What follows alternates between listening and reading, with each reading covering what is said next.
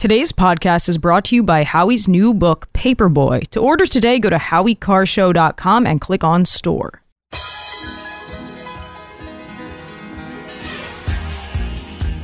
Live from the Aviva Trattoria studio, it's the Grace Curley Show.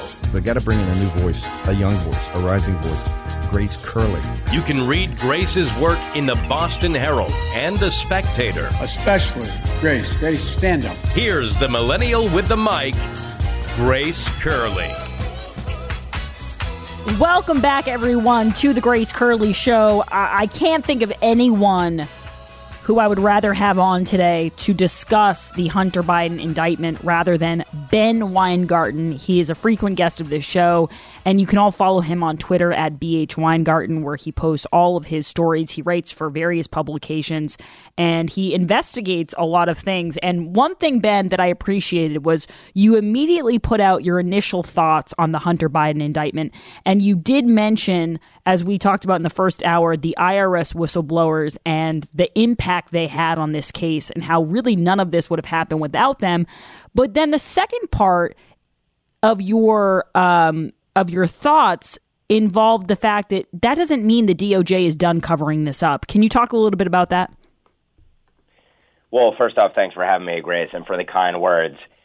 Yeah, so from my vantage point, despite the fact that we're a little bit closer to justice today because more of the crimes that the DOJ has been sitting on for years now have actually been charged against Hunter Biden. In this 9-count indictment, there are 3 felony offenses. He faces a maximum 17 years behind bars, and these are serious offenses. I mean, it's not as if tax evasion is anything to scoff at or, willfully defrauding the government in the documents that you're filing.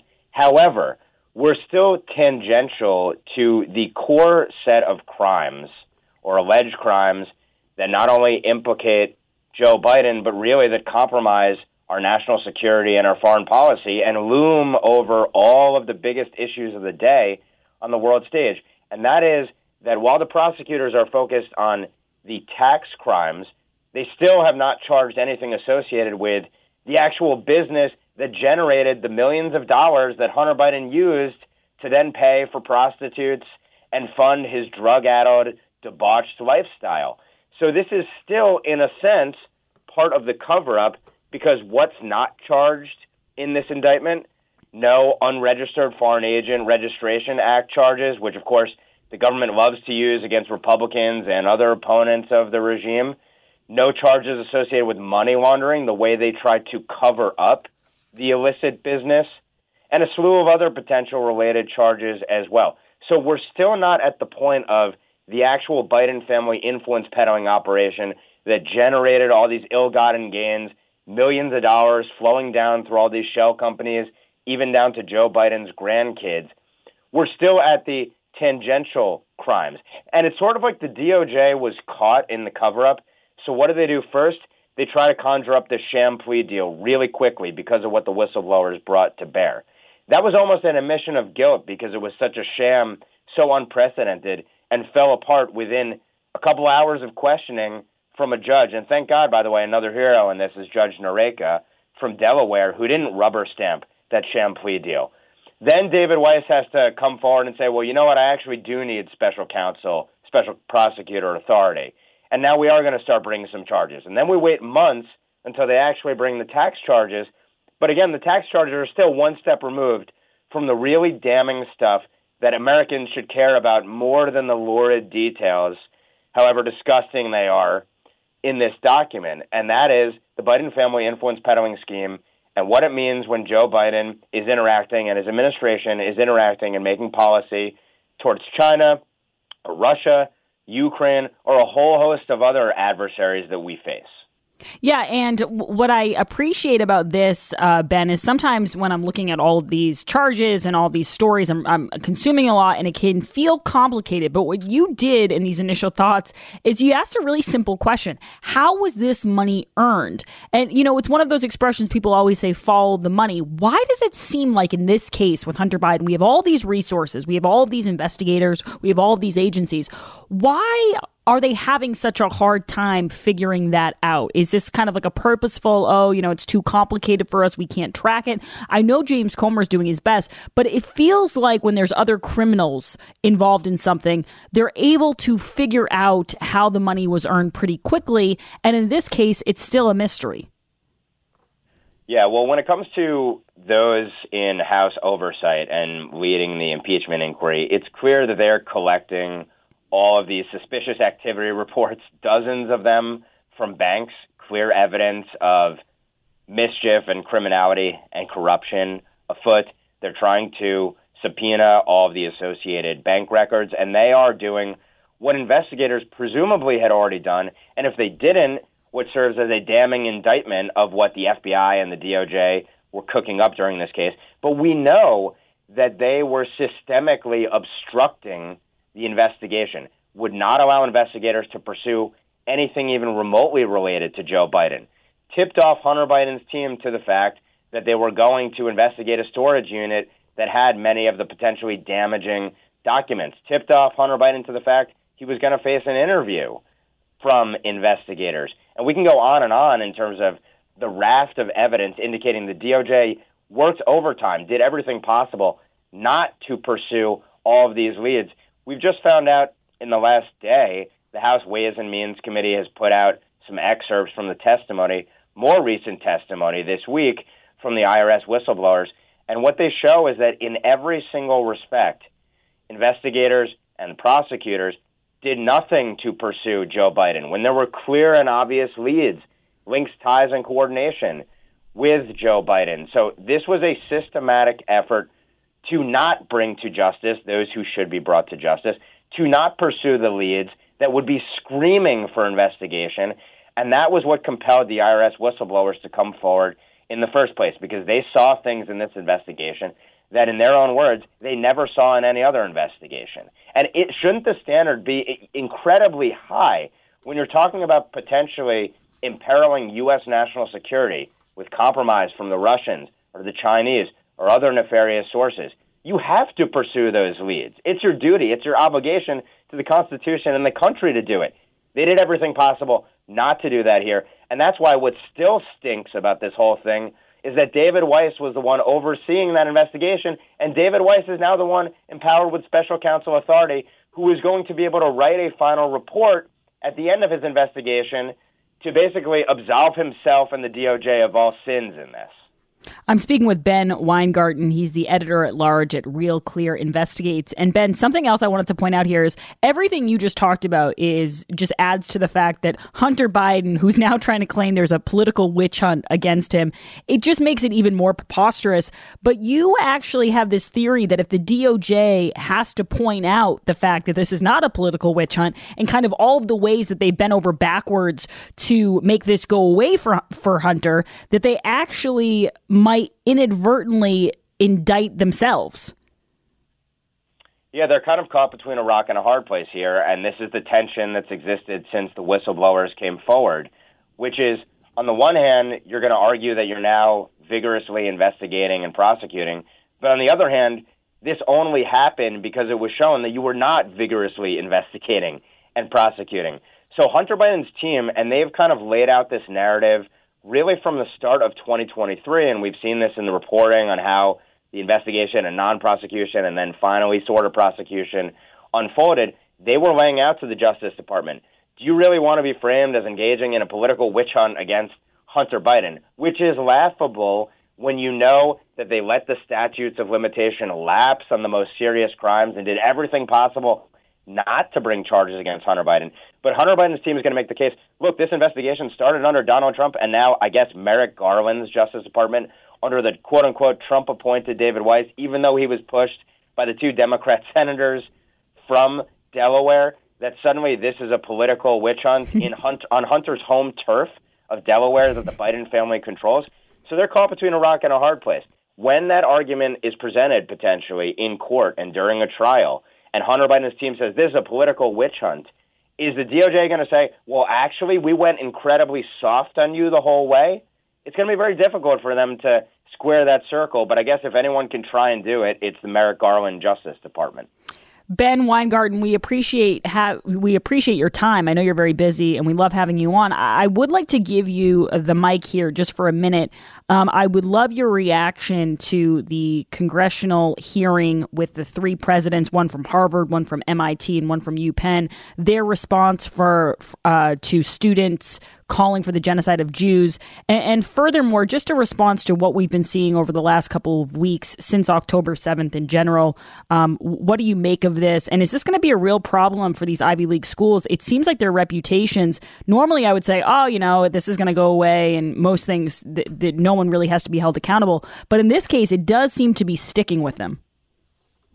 Well, on the first point, the line of questioning from Congresswoman Stefanik was so basic, and the answer should have been so obvious that it's remarkable that you had the almost not even lawyerly, but just pathetic responses, damning and impeachable responses from these presidents. And the thing is, I think if you had lined up 100 other university presidents from elite schools and non-elite schools, so-called alike, you would have probably gotten similar responses. Mm-hmm. They become free speech absolutists when it comes to genocide against the Jews.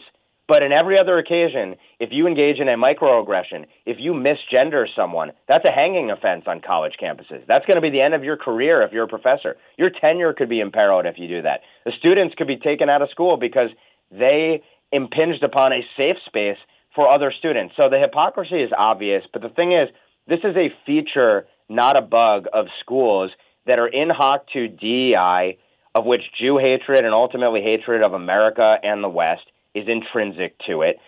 Follow the money here as well. You have wealthy donors who are on the left. You have foreign adversaries who flow millions, in some cases billions of dollars into the schools.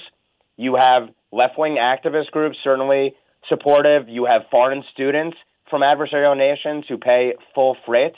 So, and then you have, of course, the administrators, the faculty, and the students who were all on the same side here. So a university president, just like a corporate CEO, they would probably make the case, well, I'm just responding to my constituents by giving answers that should have no place in the West. It should be pretty simple to say, yeah, if you're advocating for genocide on campus, you're probably violating our policies. I think that's a pretty basic thing. It's not once the genocide happens, then you police it on a campus. In no other instance would they ever take that position. Broader point is the schools, and we've talked about this before, are totally corrupted. There is a left Islamic axis that exists. I wrote that book, American Ingrate, on Ilhan Omar, which said this was the ascendant view in the Democrat Party, and this intersectional coalition was the future, if not its present. And we're seeing future generations of it right now in real time advocate out in the streets. But even scarier is that the very policies they support in more buttoned-up form are flowing out of the Biden administration. And that is the most disturbing and dangerous aspect of this of all. Ben Weingarten, sir, we thank you so much for joining us. You are a wealth of knowledge, and everyone should follow Ben at BH Weingarten. And Ben, tell people where else they can find your work. Yep. Please subscribe to my Substack, weingarten.substack.com. I email out all my pieces and commentary there. And again, Grace, thanks as always. Really appreciate it. Awesome stuff. And there's just so much to get through in a given day. All right, when we come back, we will take your calls on this. As Ben said, the bigger issue here is how did they earn this money? What were they selling? Were they selling their brand, the Biden brand, hair sniffing and smoking Parmesan cheese? I don't really know what the brand is, but we're going to go through some of Hunter Biden's spending habits. Now, Jared, it's almost time for Christmas. And Christmas is so fun, especially when you're younger. Christmas is really fun. But when you get older, it gets stressful. And leading up to this magical day, you're supposed to be enjoying this season. You're supposed to be soaking in the coziness of the fireplace and having fun. But you can get really stressed out, and people don't take advantage of this time of year. Yeah, but luckily there is still a place where you can do all that, and it's not really that far from most of our listeners. It's the Nauset Beach Inn in Orleans, on Orleans Beach. It is the most tranquil place I've ever stayed. You talked about the fireplace and the cozy feeling. Every room at the Nauset Beach Inn has a fireplace in the room and a giant picture window to give you a view of the ocean so you can stay in, you can stay cozy. Or if you're a little more adventurous, they actually have fire pits outside. So you can go outside, you can sit there in front of a nice warm fire and just stare out at the beach. If you want to, you can take your pet. It's pet friendly, so you can take your dog down. You can go for a walk on the beach. I was there right before Christmas a couple of years ago, and the trees were up. The ambiance was great. My wife and I were down there. We loved it. We could watch the sunrise just right outside of our room, sitting by the fire pits. You can see stars, the moonrise. You walk on the beach, and it's the Cape in winter. And everybody knows the Cape in winter is so much easier to get reservations. It's calmer. It's just got a very nice feel. It's a very relaxing, tranquil place to go. And it's a great place to go ahead of the holidays. And right now you can stay at the Nauset Beach Inn for under $200 this winter. So don't delay. These rooms go fast. It's a great place to stay. And you want to go to nausetbeachin.com. If you want to get all of that coziness, all of that wonderful, peaceful relaxation that Jared just talked about, go to nausetbeachin.com. That's nausetbeachin.com. Reserve your room today. We'll be right back. Hi, it's Toby from Cape Gunworks. I'm taking all your firearm and self-defense questions every Tuesday. Join Grace and me for 2A Tuesday, Tuesdays at 2 p.m.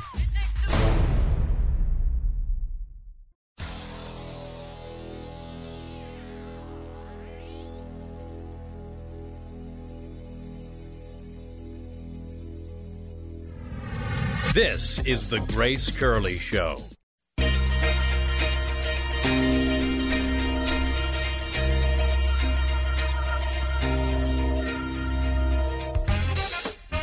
Welcome back, everyone, to the Grace Curley Show. Today's poll question is brought to you by Perfect Smiles. Don't be fooled by imposters with similar names. If you're not happy with your smile, there's no reason to live a life where you're not happy with your smile. You can make a change. You can visit Dr. Bruce Houghton in Nashua, or you can call 1-844-A-PERFECT-SMILE, or you can visit perfectsmiles.com.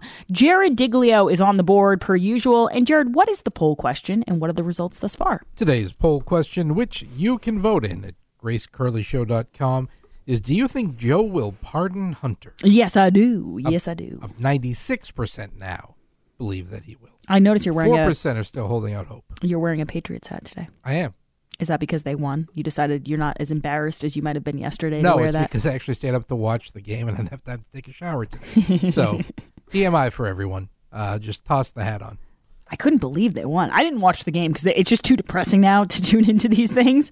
Well, but I was happy for them. Yeah, my wife has Amazon Prime, so it's like because we cut the cord, so it's like the one game I could watch. So I was like, all right, I'll stay up and watch it, and I cleaning up the boys' stuff and watching the game, and it was nice night to myself. And then all of a sudden, at 9:45, it's halftime. I'm like, this is way too late for halftime to be coming around. Somebody had to watch it. I'm glad it was you. Congratulations. And they still have the number 2 pick right now. So everybody's a winner. And Mike, you're next up on the Grace Curley Show. Go ahead, Mike. Hello, Grace. How are you? I'm good. What's going on? I have a question and a comment. Something I heard on Jeff Cooner's show this morning. He said something to the effect of, if a president exercises his constitutional right to pardon someone, that he can't run for office again. And that kind of piqued my interest, and I wasn't sure if that was true or not. So I started looking it up when I got to work.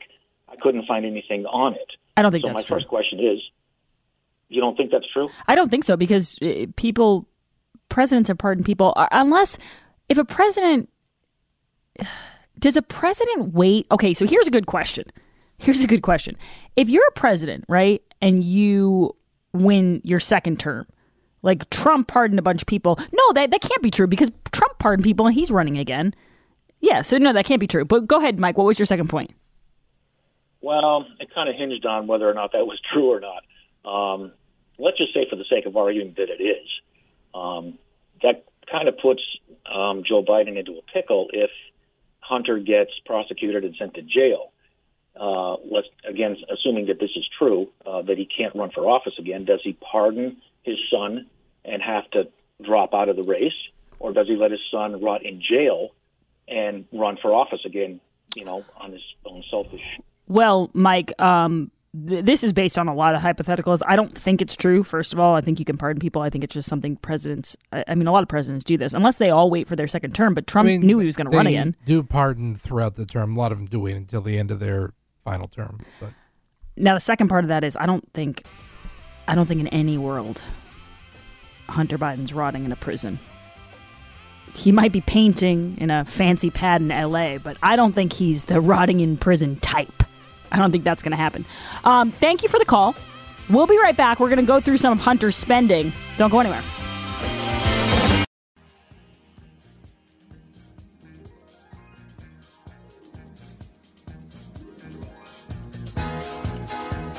Live from the Aviva Trattoria studio. 56-page court filing. A federal grand jury in California has returned a 9-count indictment charging Hunter Biden with 3 felony tax offenses and 6 misdemeanor tax charges. The sprawling indictment alleges the president's son engaged in a 4-year scheme to avoid paying on at least $1.4 million in federal taxes. He is also accused of taking false business deductions to reduce his tax liability. The indictment says he spent millions on an extravagant lifestyle, including drugs, escorts, luxury hotels, and exotic cars, rather than paying the IRS. Yes, and she's right. Catherine Herridge is right. But Ben Weingarten, who we had on earlier in this hour, and if you missed any of today's show or any of the show ever, wherever you get your podcasts, we have them up right after we finish at 3 o'clock. What Ben Weingarten asked, Jared, is such a basic question. Like, we're talking about how he didn't pay taxes on all these millions. How did he get the millions in the first place? I know he's a lawyer, using air quotes. Can we see a W-2 maybe? Yeah, like, how do you earn all this? Now, typically, I'd say he earned it, like Bernie Sanders and his dad and his stepmom, Dr. B. I would say he earned it the same way all of these millionaire and billionaires do, through his book. But he was writing the book while he was paying for these escorts and these exotic cars and all of this stuff and taking out $700,000, $500,000, all this money from ATMs.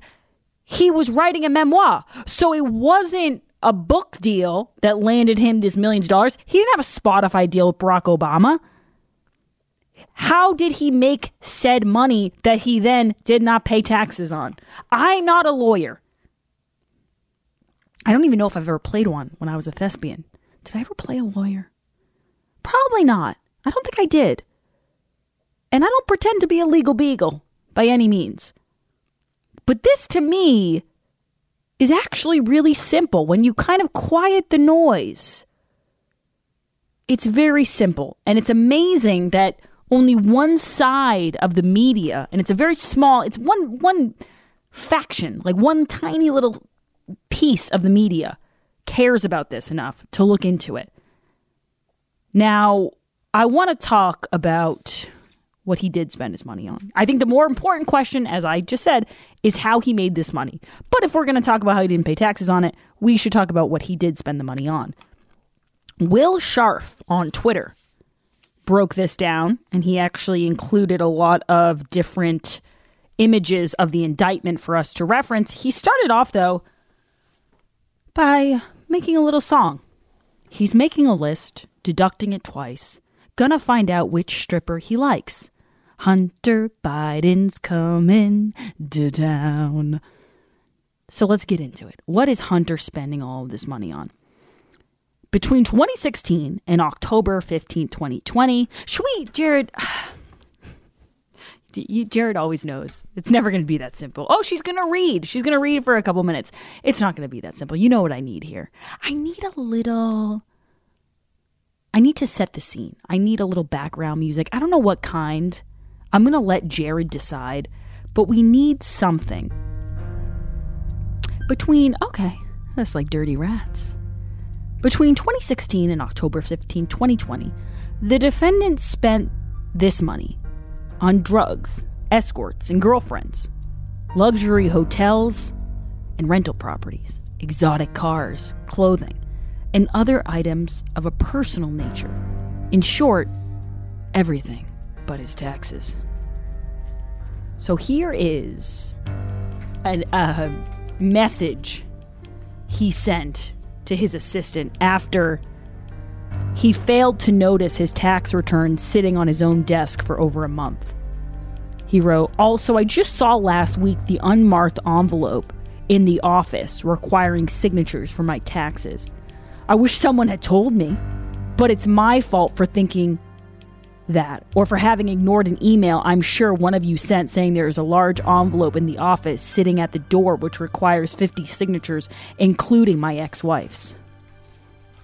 On March 9th, 2018, the defendant's ex-wife texted him that she had discovered their unfiled 2016 tax returns in the trunk of his car. The defendant responded telling her, "The taxes are filed. Those were copies with my assistant's notes." The tax returns had not been filed. The defendant's ex-wife responded telling him they were not copies because they still had checks attached to them and were originals. Hunter told his ex-wife that he couldn't pay alimony because he had to pay his taxes, but then didn't pay his taxes either. Switcheroo. On or about October 13, 2018, instead of responding to his DC accountant, the defendant texted his ex-wife that he could not make his alimony payment because the wire came back due to insufficient funds. You know, tuitions, alimony, taxes, rent, Jesus.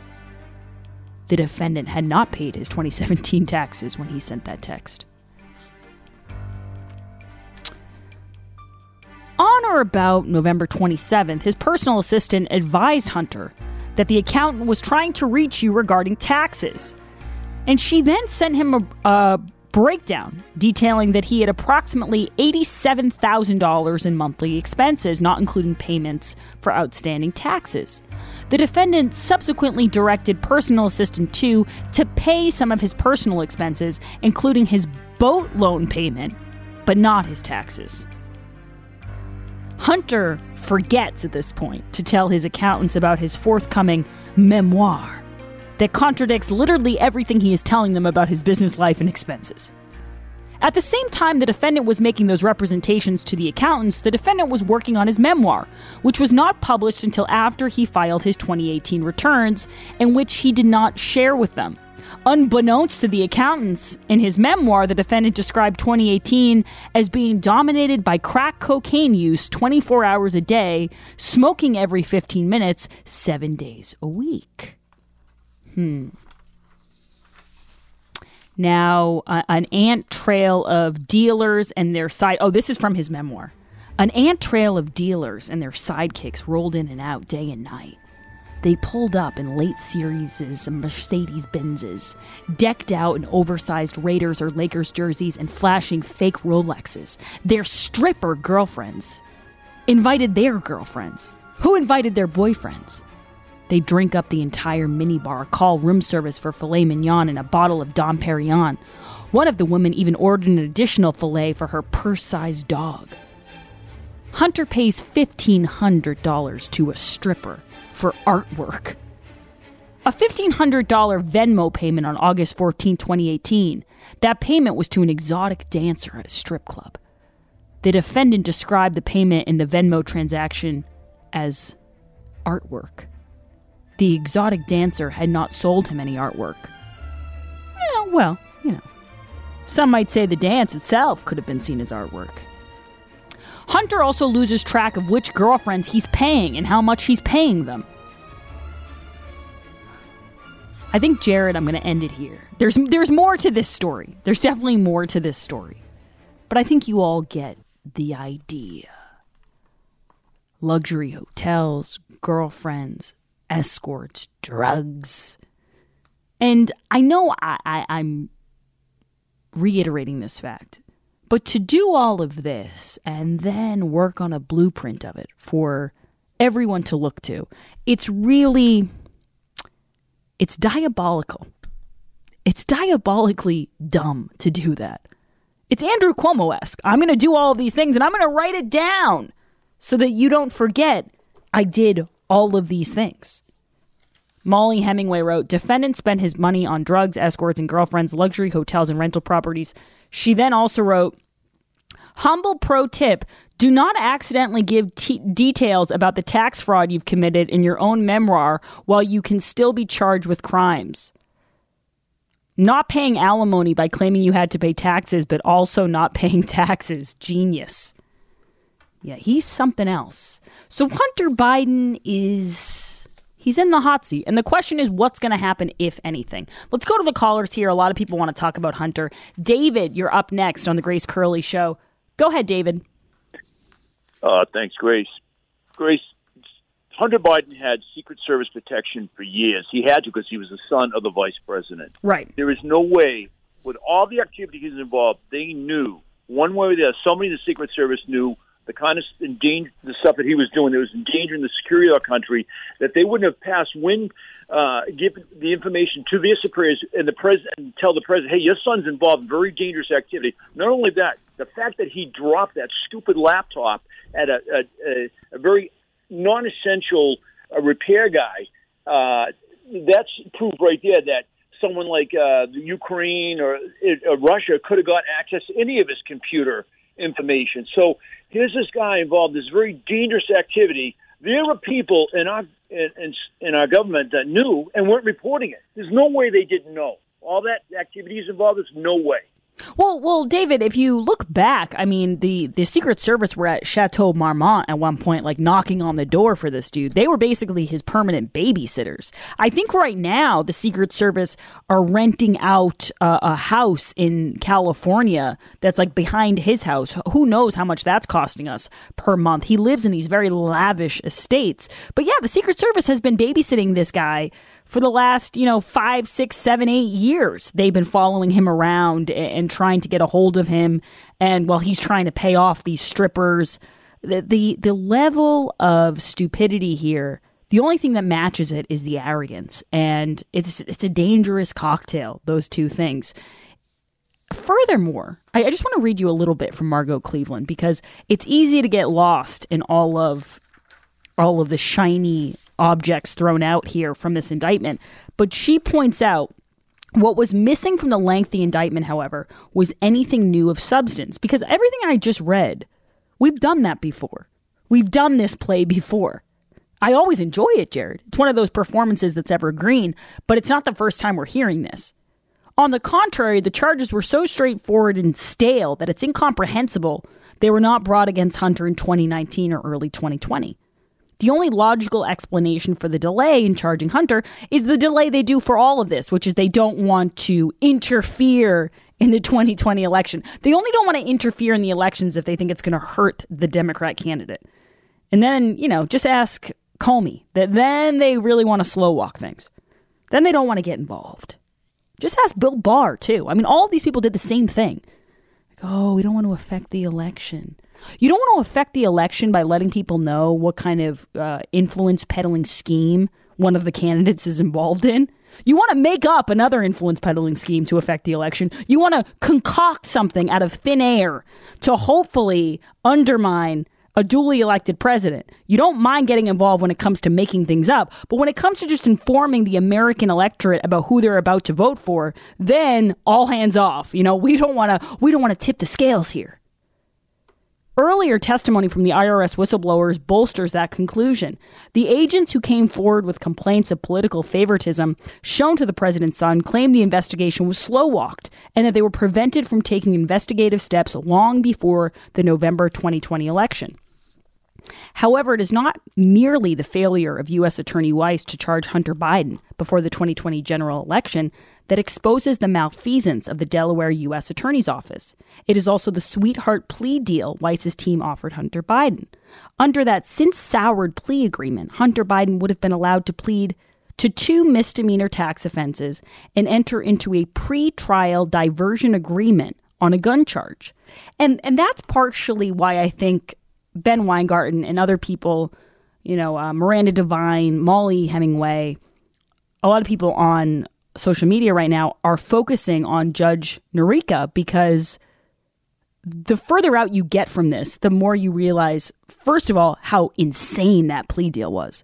This blanket immunity for all of these crimes. And we're not even, this is, as Margot Cleveland pointed out, this is the low-hanging fruit of the crimes. But this was blanket immunity. And second of all, how insane it is given the corruption we've seen and given how often these people fall in line with the president in all of his agencies. It's unbelievable that this judge didn't rubber stamp it. if all of these awards meant anything, this judge and those 2 IRS whistleblowers would be written up in every single paper. They'd be like the new Dr. Fauci. They'd be getting awards. The pillows would be made of them. But I would venture to say that most Americans, if you ask them who, like if you said Judge Norica, they wouldn't even know who that is. Gary Shapley, they wouldn't know. Jonathan Ziegler, they wouldn't know. And it's not even their fault. The media doesn't cover it. 844-500-4242. Still waiting, Jared. Has Liz McGill officially been fired? She officially stepped down? She has not. The latest is that she's expected to resign today. So, fired. Yes.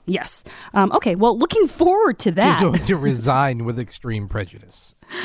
Looking forward to that. When we come back, we'll play you some more sound here from the coverage of this indictment, this 56-page indictment of Hunter Biden and what it means for Joe, if anything. We'll take more of your calls as well. You know, it's chilly out, Jared. Ooh, it was cold this morning. But what I love now is when I'm driving in, I know I'm going to turn on my Gen 40 when I get into the office. And it's going to feel like I have a little fireplace in my office because it's the combination, Jared, of the infrared and the convective heat. It combines to create this really warm heat that's not drying. It's not like it's blowing hot air at you. And it really makes you feel cozy. And my favorite part is I don't have to go back and forth with you anymore about the thermostat. You don't have to look at me and say, Grace, everyone's sweating in the office now because you have it so hot. I can just turn on my heater and keep to myself. Yeah, and the Gen 40 is really great because like most of Eden Pure's heaters, they have a really kind of cool mid-century looking design, almost like it looks like a piece of furniture with like the wood paneling effect and some nice, dark surfaces where it is. So you can actually you can keep it in the room and it doesn't look like this ugly, out of place thing there. You can keep it in there. It matches the decor, and you can keep it there because it's safe around pets. It's safe around kids. There's no exposed heating elements. It doesn't, get hot. You're not going to have to worry about, getting burned with it. You're also not going to have to worry about getting blasted out of the room because, like you said, the convective heat is what really warms the room. And that way, you also don't have to heat up the entire house if you're not going to be in the dining room until Christmas. You don't have to, waste your oil or waste your gas by cranking it up to be really warm in one room and then, nobody's in the other room where it's warm. Yeah, you're going to save money and you're going to reduce your heating bills. And what I love about Eden Pure is if I were in charge of Eden Pure, I would say, listen, everyone loves this product. It's getting cold out. Let's crank up the price. Let's crank up the price. Let's crank up the shipping. But instead, this is what they're doing for my listeners. They're going to give you $50 off the already low sale price if you use code GRACE50. And you're going to get free shipping. So I don't know what's going on with these guys, why they're feeling so generous. Maybe it's the Christmas spirit, but they're going to give you $50 off the already low sale price and free shipping with code GRACE50. So all you have to do is go to EdenPureDeals.com. That's EdenPureDeals.com. Don't forget to use code GRACE50. Again, don't forget to use code GRACE50 for the Gen 40 heater. We'll be right back. The Grace Curley Show will be right back.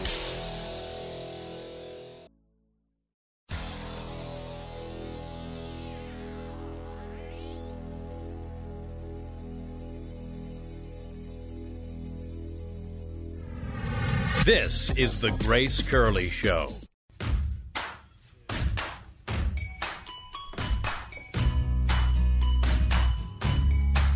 Welcome back, everyone, to the Grace Curley Show. We have a really fun 2 o'clock hour planned. We'll continue to talk about all of this breaking news with Hunter Biden, but we are bringing in Emma Foley to give us a little bit of a roundup with Last Call. You know what I was thinking today, though?